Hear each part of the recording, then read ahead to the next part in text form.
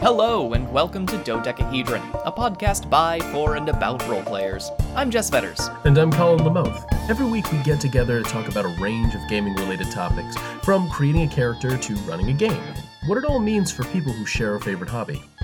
We may not be experts, but we do have pleasant voices and a wealth of gaming experience that we're eager to share to you. Today, we are jumping into our D&D high school setup, part 2. But before we get into it, Colin. Yes, Jess. Do you remember when we were talking about our fun little goblin adventure? I do. And I posited the idea of running a game that was basically Goblin Court. Yes. I am happy to say that I am going to be running that game. Ooh, all right. So give me the details. How many players you got? When's this going down? It's going down Tuesday, so by the time one of the players who does listen to the podcast hears this, it may have happened or may be happening like that evening. Mm-hmm. And I'm putting the finishing touches on all of the plans, and I gotta say, I set myself up for a lot more work than I thought I had. How so? Well, writing a murder mystery that the players have to solve actually is fairly involved. Oh, yeah, well, I mean, it is a murder mystery. Yeah, I didn't really think about that when I just kind of threw the idea out there off the cuff. Just little like goblin courtroom drama. Just gonna hit him with a whodunit? Yeah, just, the oldest form of like, here's a really complicated story that you can tell, and you have to leave in all of the right bits and bobs so that the readers can figure it out. But if they don't, they feel like, oh, you must have been very clever, instead of you were just not telling me all of the information. That's always a fine line to strike, and actually, we should add that to our podcast list, how to run a good mystery game, I absolutely agree. Oh, and I think you're going to be leading the discussion on that one, because I'm not super proud of my mystery writing skills. And I love mysteries. You run a good mystery, my friend. Thank you very much. I will take all that credit where it is due. Absolutely. So, speaking of mysteries, how are we going to finish up our D&D high school? Well, the last time we spoke about this, I told you that I had come up with 4 teachers. Yes. Only one of whom was in the same subject as one that you had at the time. Mm-hmm. Which I believe was the history teacher. That is absolutely correct, and that's totally fine. There can be different versions of history. Yes. I think the way that I want to do it is basically like just continue to go back and forth like we did last time. It's like the little bits and bobs about our characters, and whatever stands out and whatever is interesting, we'll jump into that a little bit more. Sure, let's go ahead and get to it. But first, let me lay that at your feet. You start us off. Well, I'm going to start off by reminding our listeners of the 3 NPCs that we already came up with. Yes, please. There was our cafeteria/tavern keeper, Old Joe Alehandle. He's missing his stomach, y'all. It's a void. It's true. It is a horrifying void, but it does mean that he can consume pretty much anything with no ill effects. No poisons, ladies and gents, no poisons. There was also our administrator, Principal Jodric Percival, who is a nice paladin of vengeance who is so by the book that it occasionally backlashes against him. Friggin' Jodric. I can't get over that name. Hey, Jodric is a great name, and there are a couple more really great names in my list that you will enjoy. Oh, God, your quirky names. All right, yep. All right, so we got Jodric. And finally, there was James Jimmy Gilgarock, our PE teacher. The orc. The orc of 1,000 scars, and every time you meet him, you notice a new scar, and it always launches into some fanciful little story. Yes, but a story that has strange parallels to exactly what the player characters are dealing with. Honestly, I think that's my favorite thing about Jimmy Gilgarock, other than the fact that he's called Jimmy, because that's just very good. Jimmy the Orc. But yeah, there's just a lot that you can do with any of those characters, and to remind our listeners, those are 3 that we came up with on the fly. Very true. So you're about to see what we can do when we have a little bit of planning. And astute listeners will remember that right at the end of the last episode, I teased the shop teacher, Delilah Punji. Punji. All right. I have set her up to be a cleric, a dwarven cleric of the knowledge domain. Delilah is the granddaughter of Marshall Punji, who claimed to have invented the idea of putting sharpened stakes at the bottom of a pitfall trap, or very at least to innovative. have perfected it. Yes, innovation runs deep in this family. A mind among minds. She follows in her grandfather's footsteps, using her position as a teacher to experiment with new ideas and designs, as well as an exercise to build her family's claim to fame in fun and exciting ways. While her main focus is on crafting construction. I did write out a whole thing, and I am going to read it at you. Fine. No, that's fine. You can absolutely read it at me. I wrote down just like a bunch of like bullet point ideas. So clearly you wrote sentences. Well, I work in prose. That's just how my mind operates. Shoot for it. Yes. While her main focus is on craft and construction, she is an accomplished fighter with a warhammer and has some skill at magic. She's quick to laugh, but takes safety very seriously and would rather inflict a dire punishment on a student than risk them being hurt in her class. Fair. So I kind of see Delilah as this very, not necessarily no-nonsense. She is everybody's jovial, happy best friend until you do something wrong, at which point she's like, no, you stop that right now. Either get out of this room or I will literally spank you with a warhammer. So my question would be, since she's following along with her family's claim to fame, do a lot of her traps involve either A, stakes, or B, pits? Yes. Well, I mean, the whole way that we came up with Delilah being somebody to talk about in the first place was me wondering why there are so many pitfall traps in dungeons. Because they serve no practical purpose. It is literally there just to be a trap. I mean, that is the practical purpose. Well, yeah, but if you've got a crossbow trap or something, that's something that you can set up. If you're going to do a pitfall, you actually have to go out of your way to dig a big hole in the middle of a hallway and then cover it up with something. Yeah, I mean, that pitfall trap's going to work once unless you're maintaining the dungeon.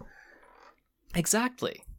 Which, honestly, that storytelling instant of who actually does maintain the dungeons, because unless no one has ever been into every dungeon, then I don't really understand how they get reset. The way that I always handled it, or when I say always, I mean in the D&D kind of game that I ran in my world, there was a kind of a spirit, a law spirit, an order spirit, that was native, that, while native to the outsider planes of law and order, a long time ago, were kind of banished outside of the law and order realm and into our physical realm. And they find purpose in order and labyrinths. And so they're these spirits that live within the dungeons, never come in front of any adventurers, never try to start any fights, but they do go back and reorder the dungeon the way that it needs to be after they've left, because it's the only thing that brings them a semblance of control. That is so clever and hilarious. I love it. Yeah, I thought it would work out pretty well. That pesky players, they just wanted to go and release them from their duties. And I was like, if you guys do that, no one's going to be able to reset these dungeons. Right? Think about the future. Think about the future adventurers. I mean, you've already pillaged it. I mean, it was their job to go out and also find new treasure for people to pillage. They made things exactly as it should be. Everything was ordered. Everything must have a place. Yes, exactly. I love it. All right, so we have Punji. How did you imagine her interaction with the player characters? Would she be giving people quests, or would she be an equivalent of, say, a shopkeep that could upgrade their gear in weird ways? See, a little bit of both. Okay. I imagine Delilah to be something like a quartermaster, but also she wants you to test out her new dungeons. So, like, especially for rogues and the trap disabling and get arounding types, she's the one who will be training you in things like, how do you detect this particular, like, pressure trigger? Things like that. Okay, no, that's fair enough. But at the same time, she's the shop teacher, so if you want to know how to make a big sword, she's also the person you'd go to for that. Ah, yes, the blacksmithery. So, yeah, no, that works out pretty well. So she's pretty vital in terms of the day-to-day of the school. I suppose she could be, yeah. I'd struggle to say that she would be the only person that would be involved in that kind of thing. Almost certainly not. Yeah. Right. But I think she would be, like, at least the way that I would run it, the main teacher who would actually be taking care of that sort of stuff. Sure. The main teacher, maybe not like the kind of the head of the department, but at the same time more of just an extremely important teacher that the characters deal with on a daily basis. Right. Fair enough. Yeah, I like setting her up as the head of the department. I think that makes sense. So who's your first? Well, my first is Mayhew Maylock. And he is a religious studies teacher. Mayhew Maylock. Nice. Mayhew Maylock, the religious studies teacher, claims to be a cleric of the main good god fiat that we have in this world, and that's what landed him the job. Mayhew, however, is not a cleric of that deity. In fact, Mayhew Maylock is not a cleric at all. Mayhew Maylock is a charlatan who is incredibly good at pretending to be what he is not.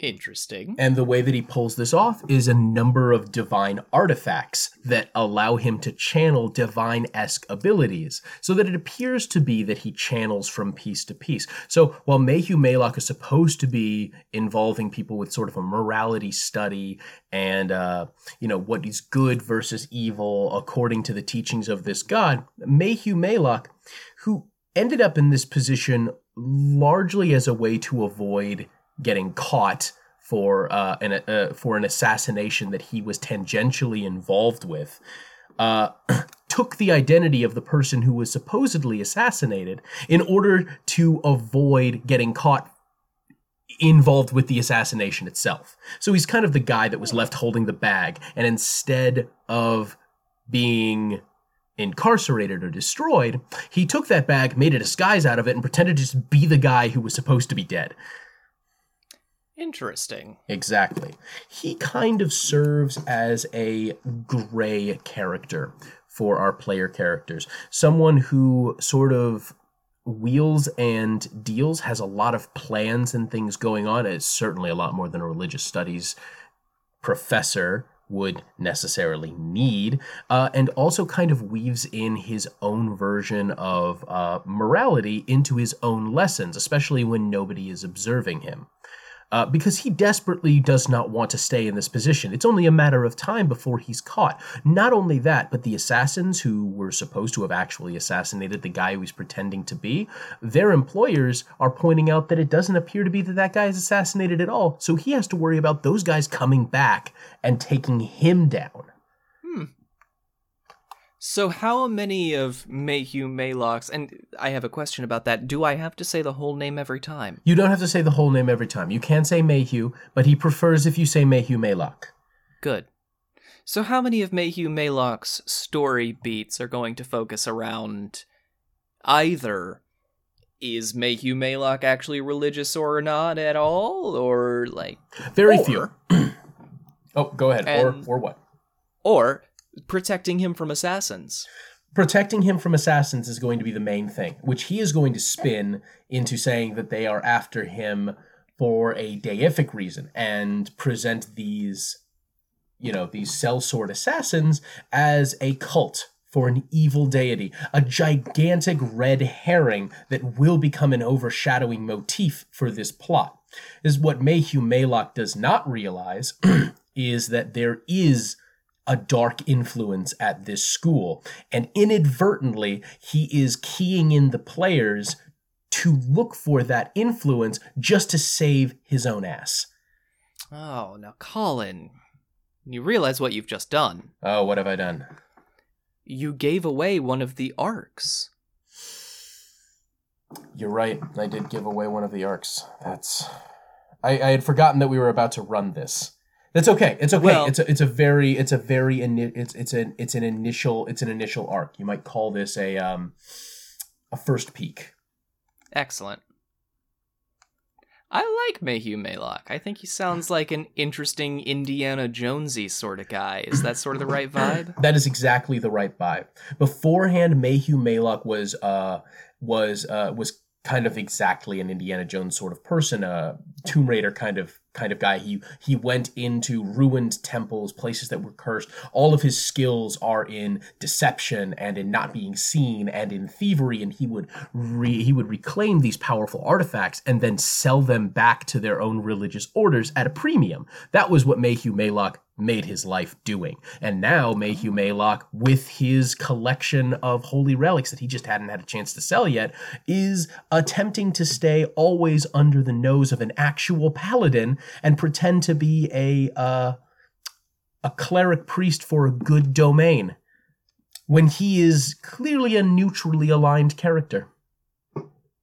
I would imagine that one of his artifacts is probably something that masks or embellishes his alignment. Oh, absolutely.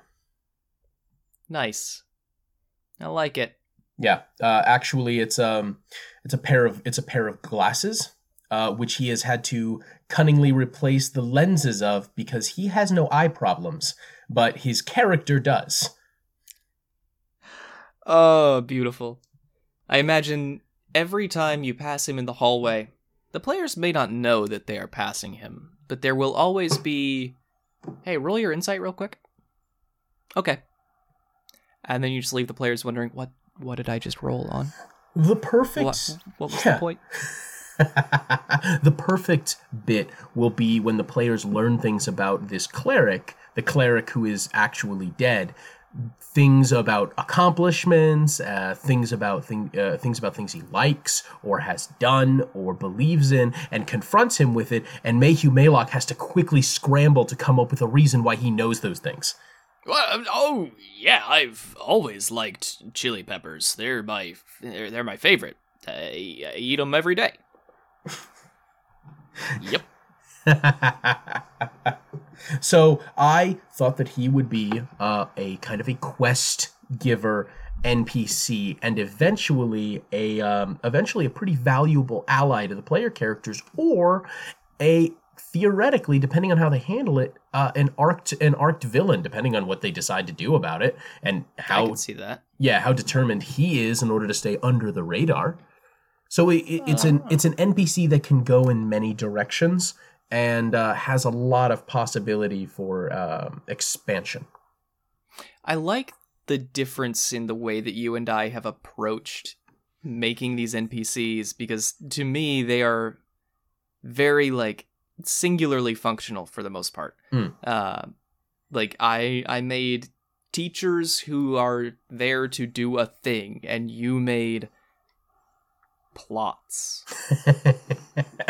You didn't just make one character, you made a whole order of assassins and intrigue and identity theft and all this fun stuff. Yeah, that's me showing. That's like me showing my my style for off. Years. Oh, okay. It's me showing off. There we are. There we are. What? You know what? You've got some time to improv. Just improv new stuff onto the end of the things you wrote. Pretend that you had this prepared. Absolutely. I just need to step up to your level. Ah, that's right. Speaking of stepping up to my level, roll me on out. Roll me on out the next one. So my next teacher is a magic professor. And they are called Sapphire Quillweave Untergold Iridessa Yelena Bowenheim, also known as Professor B. That is a mouthful. That's the point. Extra points, and by that I mean like literally extra experience to anyone who can remember that entire name, because I will never repeat the entire thing until the very first introduction of that to players. After all that, it's just Professor B. Professor B is, above all else, a scholar. Sure. They come off as aloof more often than not, with a tendency to get sidetracked in the middle of lessons by interesting theories, and then scribble in silence for minutes at a time. Although their focus is on transmutation magic, they pool the lion's share of their resources into bolstering their spellbook with magic from all disciplines. Ooh. When sparring, if they even see fit to engage in such trivial activities, they are an unpredictable fighter with a seemingly limitless bag of tricks to pull from.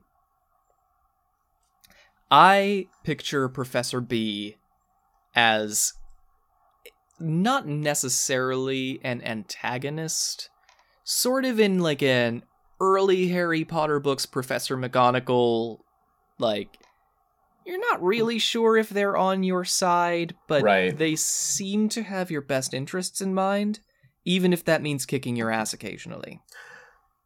Cool. All right, I'm on board with that. So, how did you imagine her interaction with the player characters? Well, I think I think Professor B, I should say, because I don't want to gender Professor B. Mm-hmm. Mostly because I think they have evolved past the concept of gender. Okay. And I think they're going to be very snooty about that at certain moments. Most of the time, I think Professor B is super chill and is kind of just off in their own head. But then if you say something that they find to be at all, like, incorrect or annoying or demeaning, then they're just like, I'm sorry. What exactly were you hoping to accomplish? Because you've accomplished less than nothing. Nearly impressive. It would be impressive if it was not so, what's the word? Disappointing. Whew. I want Professor B to be like a spurring sort of character. Okay. They're not going to give the quests, but if you come to them for advice, you will walk away knowing something. Okay, so this NPC is more of a kind of a plot resource for the player characters. Yeah, exactly. Interesting. I'm on board with this. So, how does this NPC treat magic characters versus ordinary ones? I'm going to say favoritism runs strong with Professor B. Okay. So, like, if you are playing another transmutation wizard, they are going to be your friend. They will try and push you down as many paths as possible, like, potentially mechanically. If Professor B likes you, when you level up, you get a free spell in your spellbook because they just put it there for you. All right, but legitimate. If Professor B doesn't like you, or say you are the completely magically illiterate barbarian who's just like, me like hit thing with hammer? Then you're going to get a little more ribbing from Professor B. I see. How does her, or how does I didn't have a lot of, like, plot-specific stuff No, them. That's fine. I mean, part of this is also ricocheting ideas and getting what you think about it. How do they get along with the principal? Because with the headmaster, I suspect and I feel that Professor B has a very strong personality, and kind of put up against the other strong personality that is commandeering the school. How do you expect that interaction to kind of play out? See, to me, Professor B is the personification of tenure. I legitimately want them to be there like, you couldn't fire me if you tried. And I don't want it to ever really be explained why Professor B is untouchable. It just needs to be sort of an accepted fact. And if the players want to try and delve into that, then I can come up with something. Fair enough. I'm on board with that. Then shall we move along to my next? I think let's shall. All right. The next NPC that I have in a roster is Elena Nazar. Elena Nazar joined the faculty as a diplomatic arrangement between the kingdom that hosts this prestigious school and the school itself. Elena Nazar is the fourth daughter of the ruling royalty line and was essentially fast-tracked into a quite comfy teaching position, as I imagine most of these positions are quite comfortable, by dint of her heritage. Elena teaches literature, but not just any kind of literature, specifically the literature of the predominant kingdom, which precludes the literature from every other country that you might encounter within our world, so to say. This isn't what she wants to teach. She is an artist, and she would rather teach art, but the kingdom wants to put on a perception of intellectual capacity and the ability to understand the rich tapestry of their own writing, which they hold with high regard, and that she is to teach that. Elena's thing is that she is an oracle. She is not fully aware of her oracle-esque powers, nor is anybody else. She is, I would say, she has kind of a persistent underlying power for prophecy. And there is very nice. Yes, there is a power that is living at least partly within her that is attempting to act through her in order to stain the events that are happening in the school, moving towards a specific purpose. She is partially aware of this interference and resents it, but doesn't really fully understand what it is or what it wants. So I didn't imagine Elena's class to be us sitting down with the player characters and saying, "Today, class, we will be discussing poet Hoshman of the Ore Town. And his famous treatise, Nana Nana Boo Boo, I'm better than you." Exactly. So I'm not going to sit down and come up with a curriculum vitae, an entire body of work for a fictional civilization. I mean, I might, but probably not to bore the player characters.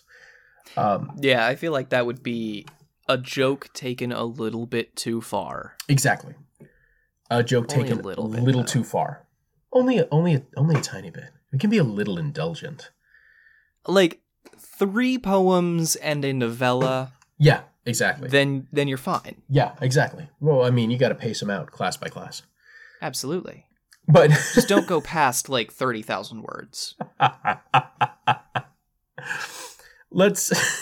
But really, her class serves as an important conflict of interests piece within the characters' lives, because her position is well protected and she is afforded more protection than would say many of the other teachers by virtue of her noble lineage and connection. And it is something that she is very embarrassed about. It is something that she feels trapped by, which allows the players... See, I imagined Elena is very young, possibly close to the character's own real age, and being an NPC that could interact with them quite heavily and grow to be kind of a supporting character within their own narrative. Someone who has access to certain areas of the school that upperclassmen would have access to or staff would have access to, that she might be willing to help the characters with, provided they build a relationship with her.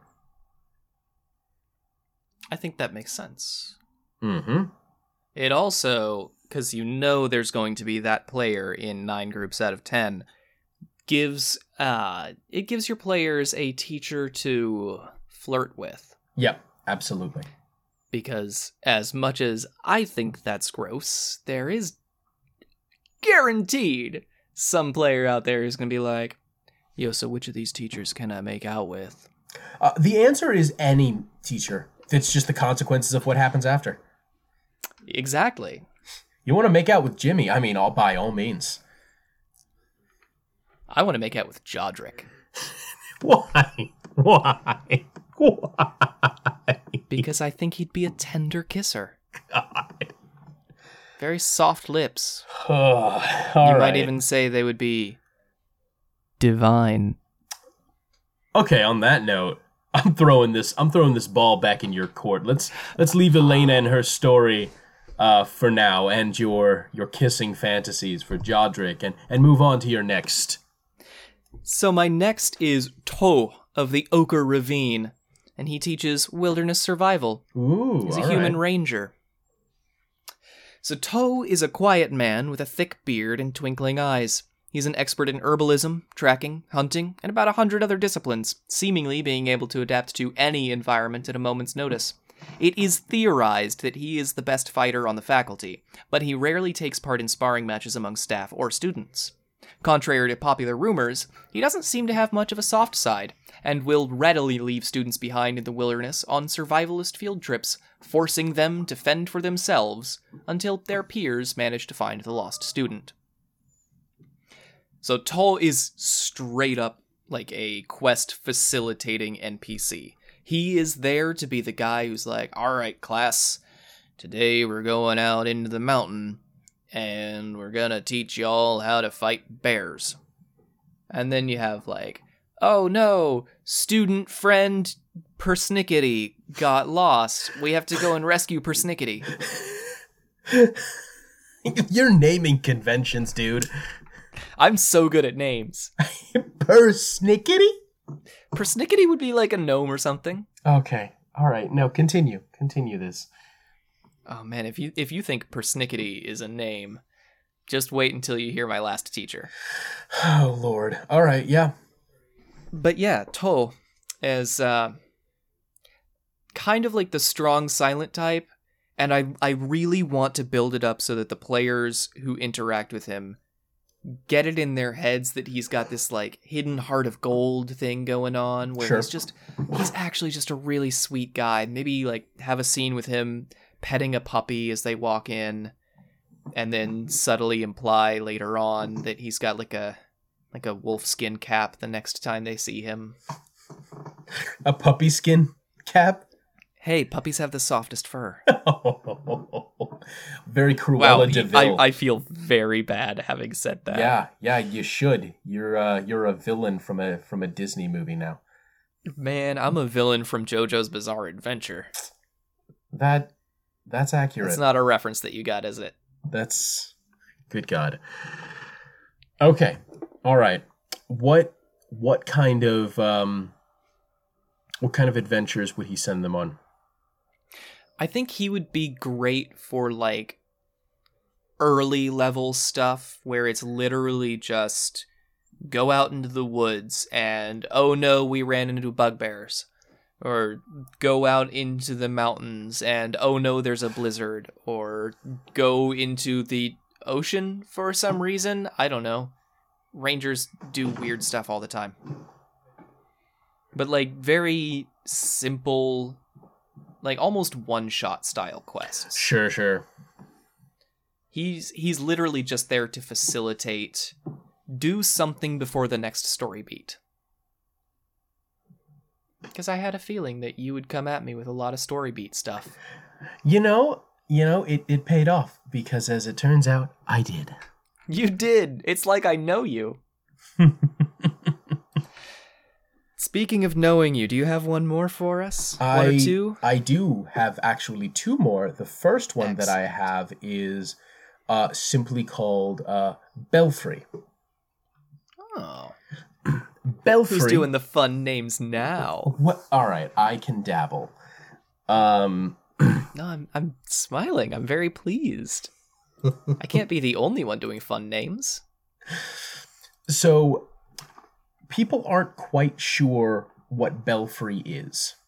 Belfry appears to be an elf. However, Belfry is festooned over with this strange kind of vine-like growth that has twisted its features in such a way that it is almost impossible to tell whether it was an elf before or not. It is connected to the wildlife and is a druid. Calling it right now, Belfry is a cursed goblin. Booyah. I'm the best. Could very well be the case. That is a mystery I will leave unspoken. Nice. So, Belfry's job is essentially to control, corral, and care for the wildlife on the school grounds and in the school itself. So, there are a number of magical beasts and different biomes and things within the basements and all around the school itself in order to facilitate this adventuring-esque D&D high school. Of course. And Belfry's job is to care for all of the beasts that are there, to raise them, to understand them, and to clean up their remains sometimes when the heroes are done with them. Does Belfry get sad about that part of the job? It is difficult to tell whether Belfry gets sad about that kind of a job. Belfry doesn't talk that often. In fact, Belfry doesn't really talk in a language that anyone really understands. Belfry communicates non-verbally through the use of his own druidic magic. When he's particularly happy, you can see the blossoms that grow up around his branches, whereas when he's angry, twisted thorns will cut through his latticed skin and bark like nails. Colin? Yes? Is Belfry inspired by Groot? Belfry is a little inspired by Groot, but he doesn't say, "I am Belfry." He just doesn't say anything. Nah, he doesn't say anything at all. He just communicates non-verbally, which I think is a good challenge for a dungeon master to have. It definitely is. It would make communicating with Belfry very interesting. Right. And also, Belfry isn't as tall as Groot or as strong as Groot, and clearly was a humanoid at one point in time instead of actually just a tree man. He is kind of a tree man, but became a tree man, and it is unsure of how exactly. So more of a man tree. Yes, a man tree, like a man that was bitten by a radioactive tree. Yes, man tree, his name is Belfry. He takes care of all of the critters and cleans up. He doesn't raise quitters. Oh, that was good. There we go. For some reason, the only word that I had in my head that would rhyme is, yeah. Well, yeah. Well, okay, so Belfry is a kind of character that you wouldn't see until the players are having their very first kind of like pitched melee battle with a beast. And there'd be a moment where it would attempt to retreat. They would, of course, renew the attack, and there was Belfry to call off the event. If a creature is defeated, then there's no need to eliminate it. Belfry understands that some creatures are malevolent, and keeps the malevolent ones, but also seeks to understand them. It'd be very easy for certain arcs to think that Belfry is the villain, but whether Belfry is or is not will remain unspoken for now. I like it. I like it a lot. Thank you. Thank you, good sir. We are starting to run a little bit long, so if it's okay with you, I'm going to go ahead and jump into my last one. Yes, please do. So my last is my history teacher. She is a gnomish bard named Millie Yen Delarbaby. I'm sorry, run that by me again. Millie Yen Delarbaby. Delarbaby. Yes. Okay, just make sure I get the pronunciation right. Yes. Millie is a playful person, the love of stories and history, which are, according to her, the same thing. It's unclear if that is actually her real name, as the details of her own past seem to change every time she relays them. Her grasp on history, however, is razor-sharp and rock-solid. She is very friendly with the students, almost to a fault, and it is not uncommon to see her tiny, wrinkled form tossing back massive tankards of questionable beverages with the older students. She's not much of a fighter, preferring during the faculty competitions, which I did keep, implying that we have a competition or a tournament arc among the faculty. Oh, My Hero Academia style. Well, just any shonen anime, but yeah, My Hero Academia did it really well. Mm-hmm. Yeah, she's not much of a fighter, preferring during the faculty competitions to cajole her way to victory by either winning over her opponents or tricking them into defeating themselves. So, Millie she's a bard. She is there to facilitate fun, happy times and constantly lie to the players about anything that isn't super important. That's pretty much her whole purpose, as far as I have figured out yet. I really just wanted to name a character $1 Million Baby, and I don't know why. I've never actually even seen that movie. I struggle to understand your motivations sometimes.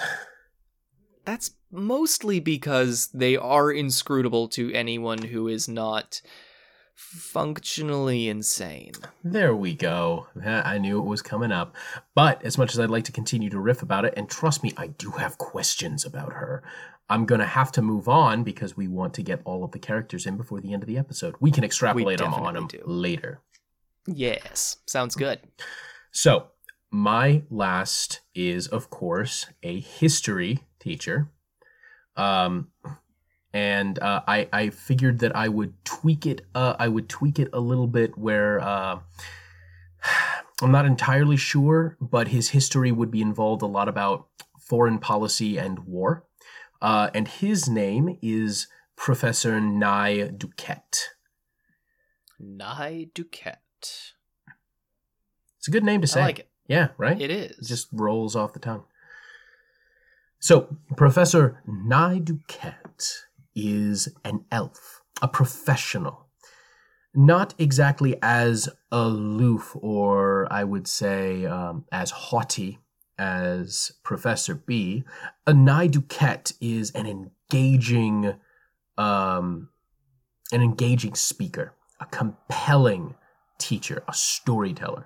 Really enjoys to draw students in and see their interest in wars of ages past. Now, Nye Duquette is an elf, and Nye Duquette has been a part of most of the major wars that he teaches.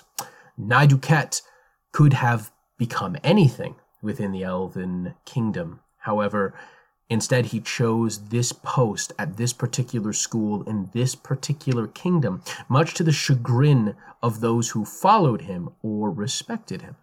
Once he was Commander Nye Duquette of the Third All-Seeing Legion. Ooh. Now, Nye Duquette always wears a mask, a delicate filigreed mask. You cannot see his features, but his voice rings clear. And he is a uniquely skilled swords and bowman. But refuses to participate in matters of personal competition on the grounds that he will happily compete with anyone who has approximately half his experience or more. Now, when you say compete, how dangerous are these competitions? That's a good question. See, you brought them up. So I'm going to go out on a limb here, and I'm going to say that they would resemble something like a joust, like a grand joust, like a fair. So there are battle strength of arms, actual combat against one another, and then there are feats of skill. And while these tasks are not particularly dangerous, Nai Duquette believes that the students need to see a progression of skills at their level. And Nai Duquette is so old and so experienced that he doesn't believe that they would get anything out of watching him do anything. So whether he is actually as skilled as he says he is, or he's all talk, is left mostly up to debate. Gotcha. I would like to, after we sheet these guys, figure out between To and Nai, who would actually win? Because I'm picturing To as like a 17th or 18th level ranger. Mm-hmm. And it sounds like formerly Commander Duquette is similarly high level. Yes. The question is, high level what? That is a very good question. If he was a commander, my instinct says fighter. And you must be quite a fighter to make it past my cow. I've devolved into Kung Pao references. You really have, which is, I think, a good stopping point.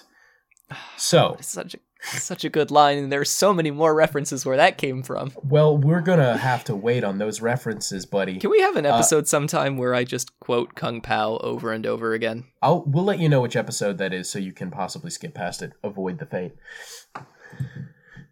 What? Nothing. Never mind. Don't worry about it. Why don't you... I know, I just completely lost all of that. Oh, wow. That actually worked out in my favor. Okay, I can't wait for you to send me your recording so I know what you actually said there. Oh, this one's going to take some actual editing. In the meantime... Yes. Jess, why don't you hit them up with where they can come to comment? So... if you want to get in contact with us here at Dodecahedron, you can do so in a couple of fun and exciting ways. Exciting. You might want to give us a little suggestion on something we could talk about, like our listener Patrick, who suggested that we include a little bit of an actual play section, which, Patrick, we are planning on doing very soon. So many plans. I think you're gonna like what we come up with. Agreed. You can comment on our Facebook, which is facebook.com/dodecapodcast. You can send us an email at dodecapodcast@gmail.com. You can also check out our website, which actually has a registered domain now and desperately needs some better design, which you will find at dodecapodcast.com. Ooh, Colin, are you sensing a theme? I am sensing a small theme. Basically, we're not on Twitter or Instagram yet, but I am thinking about putting together an Instagram soon so we can share, like, character sheets and campaign maps and notes and things like that. Just the fancy, fun little accoutrement that comes with role-playing. I just assumed that Instagram was for taking pictures of food. It is for taking pictures of lots of things, Colin, including pretty people and dogs. That makes sense. All right, that's fair. Anything on the internet that you want to look at, you can find there. But we don't have one yet, but when we do, it will definitely be Dodeca Podcast. So again, email dodecapodcast@gmail.com. Send us a question. Send us a suggestion of something to talk about. Send us a picture of a monkey wearing a funny little hat. I mean, yeah, you know what? I'll accept that. Or on Facebook, facebook.com/dodecapodcast. Like our page, leave a comment, share a post. I post every week, at least when the new episode goes up, and should probably get around to posting more regularly. Me too. Do that whole, social media thing. Social marketing. That's all of that. Well, then from all of us here, both of us here, at Dodeca Podcast, we want to thank you for listening and hope to see you next episode. Bye.